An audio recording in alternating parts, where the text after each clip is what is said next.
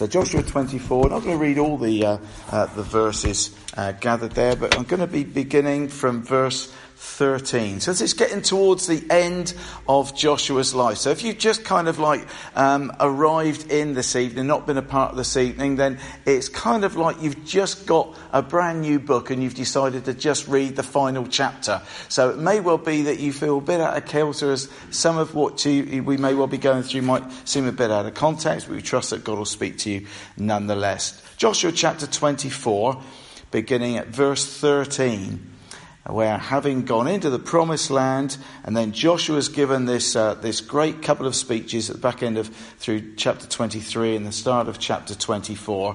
So now it's God who says, "So I gave you a land on which you did not toil, and cities you did not build, and you live in them, and eat from vineyards and olive groves that you did not plant. Now, fear the Lord and serve him with all faithfulness. Throw away the gods of your forefathers worshipped beyond the river and in Egypt, and serve the Lord. But if serving the Lord seems undesirable to you, then choose for yourselves this day whom you will serve, whether the gods of your forefathers that they serve beyond the river, or the gods of the Amorites in whose land you are living. But as for me and my household, we will serve the Lord." Then towards the end of the chapter, verse 25. On that day, Joshua made a covenant for the people, and there at Shechem he drew up for them decrees and laws. And Joshua recorded these things in the book of the law of God. Then he took a large stone and set it up there under the oak near the holy place of the Lord. "See," he said to all the people, "this stone will be a witness against us. It has heard all the words the Lord has said to us. It will be a witness against you if you are untrue to your God." Then Joshua sent the people away, each to his own inheritance. And after these things, Joshua, son of Nun, the servant of the Lord, died at the age of 110. And they buried him in the land of his inheritance at Timnath-Serah in the hill country of Ephraim, north of Mount Gash. Israel served the Lord throughout the lifetime of Joshua and of the elders who outlived him and who had experienced everything the Lord had done for God's people Israel. And Joseph's bones, which the Israelites had brought up from Egypt, were buried at Shechem in the tract of land between that Jacob brought for 100 pieces of silver from the sons of Hamor, the father of Shechem. This became the inheritance of Joseph's inheritance. And Eleazar, son of Aaron, also died and was buried at Gibeah, which had been allotted to his son Phinehas in the hill country of Ephraim. And there ends the book of Joshua. We were only in chapter 14 last week. We've gone right up to chapter 24 for this evening. There's reasons about that, but I'll mention that a little bit later. So we're looking at this final chapter, Joshua chapter 24 particularly, just to bring you up to speed with the kind of stuff that's been going on. Joshua has led his people through the process of taking what was called the Promised Land. There was indeed something better. And it's good for ourselves to know, whoever we are, there's always something better.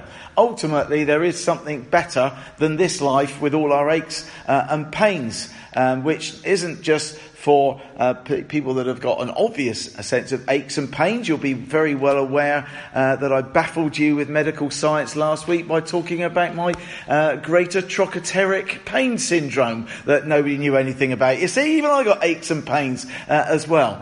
But there is something better. There's a hope of something far better to come. And there was something better for God's people as a whole, as a nation. God had made a promise and he had then fulfilled it. The people took possession of the land and they settled there. We read in chapter 21 and verse 43. The wait is over, the people have moved in, and it has happened just as God has promised. You'd have to read all the way back to the various verses to actually see what had gone on before and what God had said before to realise how that had actually all panned out. They'd been wandering for over 40 years, fighting for months to take hold of the land, and now God is giving them rest. Not just a little bit of rest where we say, well, you've had your lunch, have a little bit of a kip, have a little bit of a rest. This was rest on every side. And that sounds quite a nice place to be in, doesn't it? Don't we want to be in that place where life doesn't seem to be an endless battle? Either we're battling with our aches and pains, or we're battling with issues going on in our lives, or issues from the past, or there's family stuff, whatever it is. We long to be in that place where stuff is going to be a little bit easier. Rest will come, but there's always a journey that we've got to go through. It seems to be able to get us to that place. And so it is here. God gave all their enemies into their hands, we read. Not just a few, but all. This is a story of God's faithfulness, saying what he was going to do, and then he did it. And Joshua speaks in the early part of chapter 24 and speaks about the faithfulness of God all the way down through the ages. Not just the little bit of time that has been occupying their own lives, but prior to that and way back again. And we can speak of God's faithfulness putting us here in a new building. Some of us, the older people that are here still from Ackland Road way back, you can think and testify to God's faithfulness from way back. But actually Joshua's wanting to take God's people to way back before anybody was around. To back before then. God has been a faithful God. And so it was quite appropriate that we sang that very well-known hymn, Great is Thy Faithfulness. Chapter 21, we read there in verse 45, not one word of all the good promises that the Lord had made to the house of Israel had failed. All came to pass. We can be a little bit flippant with our use of the word all, can't we? Maybe a parent gets a bit stressed out with their children. You do that all the time. Well, they probably don't do that all the time. They don't do it when they're asleep. But we can kind of like lash out, can't we, with that phrase, all. But when God speaks of all, we can trust him that all means all. The whole lot. All of his promises. Everything that he was going to do, he then did. He alone is the one who can be trusted as being consistent and who's never failed. All came to pass. Any idea how many promises there are in the Bible? Some scholars may well be aware about that. Anybody want to have a quick count up before we carry on? No, it's going to take a little bit too long, isn't it? Round about 1,260 promises. That's a lot of promises, isn't it? The rainbow is often thought about in terms of God being the God who keeps his promises. But actually it can be very often misunderstood way back from Genesis chapter 9. The rainbow is a token of God's promise to never destroy the earth again by the flood, but it's much more. It's a constant reminder that this is our God who keeps all of his many promises. And in Joshua we see just a snapshot here of the promises that have been made to God's people and the all that then God fulfills and indeed keeps. So last week we were looking at this guy called Caleb, who even at age 85, you may well remember, was saying, you know what, I am as strong today as I was then. And spiritually speaking, what a great thing for us to look towards. And before you say, but I'm over 85, if anybody is, well, maybe there's a year yet to come. But the sentiment is still there, isn't it, for us to grab hold of? Wouldn't it be great to know whatever the day is in the future, we'd be able to testify, you know what, I'm as strong today as I was way back when I was a young man.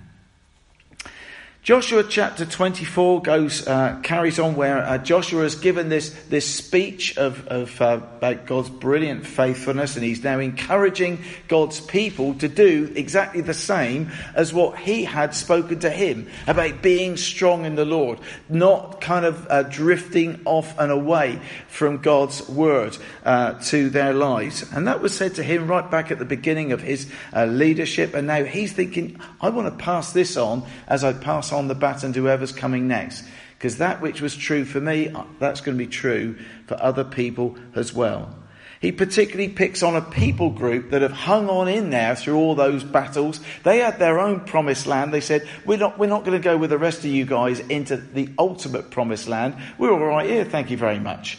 But Joshua said, well, you're going to come and help us get into the promised land first. And they did. Spent about 7 years doing that, with all those battles, 7 years away from their land, that's where their families had stayed behind.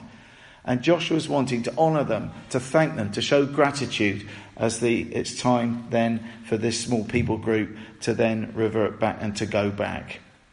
And we then get to Joshua chapter 22. There's an interesting little segment in Joshua chapter 22 where just as this small people group of what's called the 2.5 tribes, just as they were about to go back to east of the Jordan, which is where they wanted to set up their home, they thought, you know what, we're going to set up an altar here. Well, that got misunderstood big time. And word got around, as word very often does, via the gossip chain. And that which was kind of quite an honourable thing that they were seeking to do, something of integrity, very God-honouring, but that wasn't how it had been understood by the rest of God's people. So bad was it that the rest of God's people were going to come to war against this people group that they'd been on the same side for. You think, how ridiculous. And thankfully, common sense held out. Because there was then a conversation that was had and they were able to nip it in the bud. And if you read through chapter 22, there's a great kind of few principles you can lift there for how we ought to be involved in conflict resolution. As opposed to just immediately going in, all guns blazing. Timing is so key. Talking is so key. Avoiding at all costs misunderstanding, seeking to clarify. And we get that through Joshua chapter 22. Then there's this big final speech of Joshua in chapter 23. And then we get the challenge that he declares in verses 14 and 15 of chapter 24 that we looked at particularly this morning. And it's a bit heavy really, as Joshua is saying, right, I want you guys to choose this day who you will serve. And it's as if it's kind of like a Sunday school lesson. Who was the Son of God? They all put their hands up and say Jesus. Well, very easy to know the right answer. So in that similar vein, when Joshua is saying, are you going to be all serving God from here? They all say, yes, we will serve the Lord. He doesn't accept that. He says, no, you're not. No, you're not. Don't give me that kind of weak-willed response. I want to know how serious you are. And he was really quite bullish if you read through chapter 24, saying, I want to know how serious you are. Because if you're serious about your serving God, there's a whole host of stuff that's got to change. There's stuff that's got to go. And he challenges them about that. He says, whatever you guys do, but as for me and my household, we will serve the Lord. And we looked at that this morning. And if you want to examine that a little bit more detail, then please do listen online during the week, or you can ask for a CD on that. We then read in Joshua 23 a lovely phrase about how Joshua was. He says, "I am old and well advanced in years." And without actually letting Ian know what the verse was or what the words were, I was going to get him to actually read that out. Could you just read that verse 2 to just hear Ian Blackie say those immortal words? I am old and well advanced in years. And yeah, we'll agree with that, Ian. And we would have had a little chuckle. I wonder how old is old? Well, I came across this little article about how we might know that we're old, okay? So you can kind of like decide for yourselves whether or not this is true for you, and I'm going to try desperately hard to keep my eyes down and not catch anybody's eye. This article said, you know that you are getting old when you look forward to a dull evening. You know that you are getting old when you sink your teeth into a good steak and they stay there. You know that you are getting old when you sit in a rocking chair but can't get it going. You know you are getting old when everything that works hurts and what doesn't hurt just simply doesn't work. And finally, and I like this one, you know you're getting old when you try to straighten out the wrinkles in your socks to then discover that you aren't wearing any. Well, I don't know whether or not any of that resonates with you at all. But the fact is, Joshua was old. He was 110. And he's just about to go to be with his God. He renewed the covenant. He rehearsed their history, gave this stirring messages, and all that sort of stuff would have probably been expected. But then he did the unobvious. He set up a stone. And he says in verse 27 of that final chapter, he says, this stone will be a witness against us. It has heard all the words that the Lord has said to us. It will be a witness against you if you are untrue to your God. We've got a saying, haven't we, when all the details have not yet been agreed. We say, well, it's not yet been set in stone. This was very much set in stone. For Joshua and the people that day, it was literally set in stone. He renewed the covenant, written it in the book. Then the Bible says that he set up this great stone near to the entrance to the holy place, the place where they would meet with God, the place of his presence. And then the rest of the few verses records three kind of like funerals, really. And I thought, well, we'll just lift a little bit about, because it seems a bit of an intriguing way to end the chapter. Because he's just had this big climactic speech, and you think, well, that's good. If I was Joshua, I'd end then, and then walk away and die and go to be with the Lord. But that's not where this book finishes. There's a few more verses to come. So we're just going to touch on those very briefly before we close. Firstly, we've got what I've called here the gravestone of finality.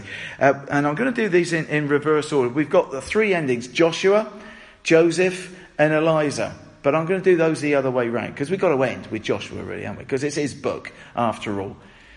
The gravestone of finality. And Eliza, son of Aaron, died and was buried at Gibeah, which had been allotted to his son Phinehas in the hill country of Ephraim. Verse 33. Well, so what? We may well say. That was a bit of my reaction, really. So what?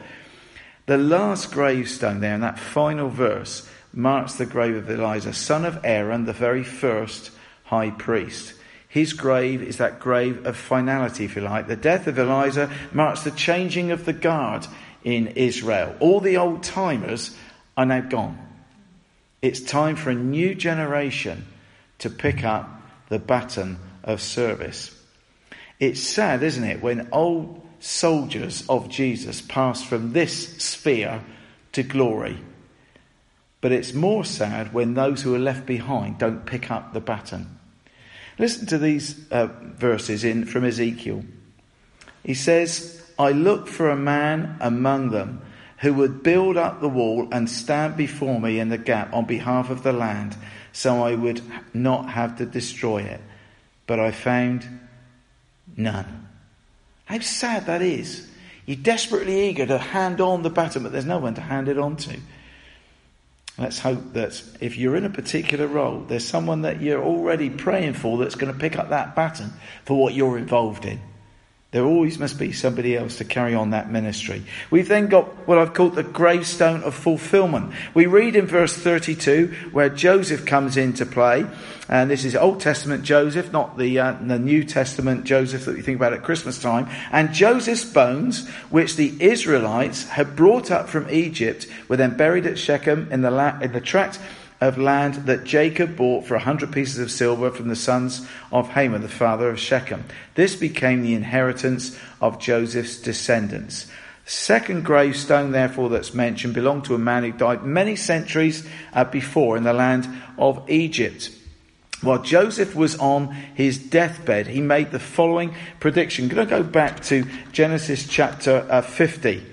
Way back in that first book of the Bible, and we read these words. Then Joseph said to his brothers, I'm about to die. It's got a bit of a gloomy kind of evening here, isn't it? Everybody's about to die. But there we go. But Joseph said to his brothers, I'm about to die, but God will surely come to your aid and take you up out of this land to the land he promised on oath to Abraham, Isaac, and Jacob. And Joseph made the sons of Israel swear an oath and said, God will surely come to your aid, and then you must carry my bones up from this place. So Joseph died at the age of 110, same age as Joshua was, and after that they embalmed him and he was placed in a coffin in Egypt. Then several hundred years later, a grave is dug, a coffin is then lowered, and remains of his body are then placed in the ground. What was the request of hundreds of years before is then fulfilled in these few verses here. All kind of like tying up together. What do we get from that? We get a reminder that God fulfills his word. Now, I wouldn't have known the relevance about that unless I'd read it in a book, I'll be honest with you. But having read it in a book, I wanted to tell you, so that we're all encouraged that yet another reminder that God who speaks his word or promises something to you is the one who keeps his promises and will indeed fulfill his word. And then we get to, finally, the gravestone of faithfulness, if you like, between verses 29 to 31. That first grave that's mentioned is that of Joshua himself. His tombstone spoke about the faithfulness of God to his people. And you need to read the whole of chapter 24 where he kind of like unleashes that. Probably chapter 23 as well, if you've got a little bit of time tonight for a bit of bedtime reading. Joshua did all that had been asked of him, even though it must have been tough for him to follow Moses. If you go way back, and we've done teaching series through about the life of Moses, this incredible character, and then we just then get this whole sense, if you remember way back, if you were a part of the beginning of this series, where Moses then dies, and there's this word of God that comes to Joshua. Moses is dead, over to you. Gulp. Massive shoes to suddenly fulfill. How are you going to fulfill the shoes in the football sphere of Alex Ferguson when he retired from football from Manchester United? Of course, nobody has. Just seemed too big to fulfill those shoes. Well, for Moses, he may well have gone, but the baton was able to be passed on, thankfully, to Joshua. And praise God, God has used his servant. God's promise to him was realised. No one will be able to stand up against you, God said to Joshua, right in chapter 1 verse 5. All the days of your life. Joshua was an ordinary person. But isn't it great that God uses ordinary people? I mean, in one sense we're all special, but in another sense we're nothing but ordinary people, aren't we? With a whole host of stuff that maybe we wish was a little bit different, or things that we wish we hadn't done, or things we wish we had done.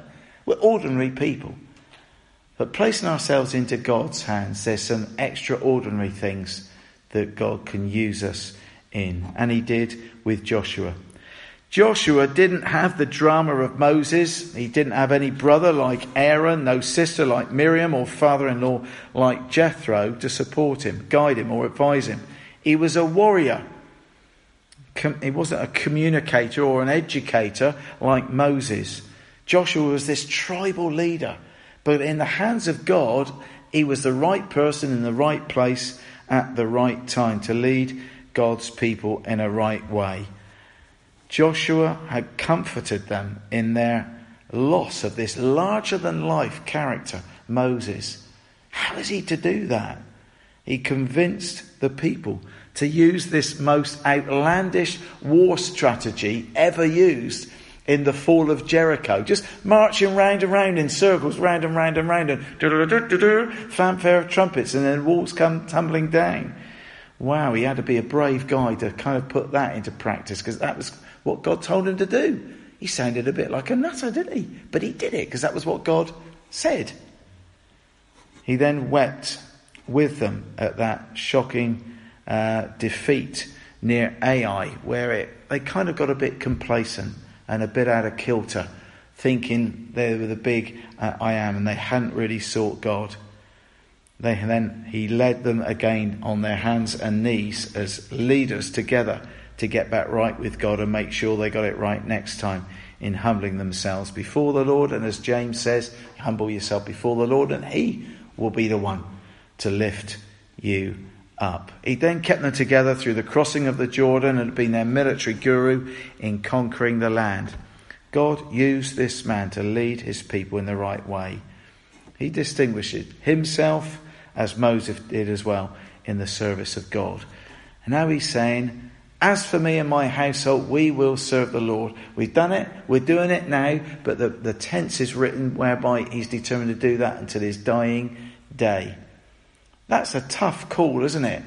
And Ali Whiting, who was leading our worship here this morning, chose a hymn that we sang, "O Jesus, I have promised to serve thee to the end." Well, I'm sure people were a lot more comfortable in the singing of it than they were after I kind of turned that on its head and said, really? How do we know that we're going to be doing that? Do you know that you're going to be doing that? I would hope that I would, and it was great having a conversation with somebody about, shouldn't we actually rewrite the lyrics of that? "Oh Jesus, I have promised to serve thee on a good day. Oh Jesus, I have promised to serve thee when things are looking okay and actually my prayers are being answered and things are not going wrong." It's a lot easier to sing a song like that, isn't it? Yeah. We come out with these words, don't we, about who we are and what we're going to do. But it's tough sometimes when hard stuff is round the corner. From verse 14 onwards until the end of the chapter, the word serve occurs 15 times in this passage. It's kind of like a theme there somewhere, don't you think? That for the people of God, or the individuals who are saying, I'm a Christian, I'm choosing to follow this God, the proof is in the pudding by how we are in terms of our own sense of serving him and what we are doing to that end. Someone once said, God did not save us to be sensations, but to be servants. That's all, to be servants. Yeah, the gravestone dedicated to Joshua was probably really one dedicated to God. God was the one who'd proven himself faithful. Let's come before God as we pray. Maybe as we've been reminded afresh that we can indeed trust in his promises. And maybe our own prayer can be where we started in one of those opening songs. God, would you grant me strength for today and bright hope for tomorrow?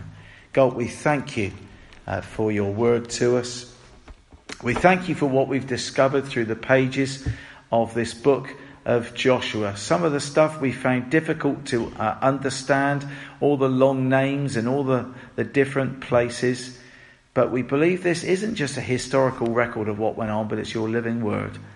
So as we have come to it, we pray that you might take that which is your word and help us to apply it to our own lives. That as with Joshua, we might at the very least make it our prayer as well as our hope that we would indeed be a people who might say, as for me and my household, I'm going to be determined, with your help, God, and by your grace, to serve the Lord. We ask these things in Jesus' precious name. Amen.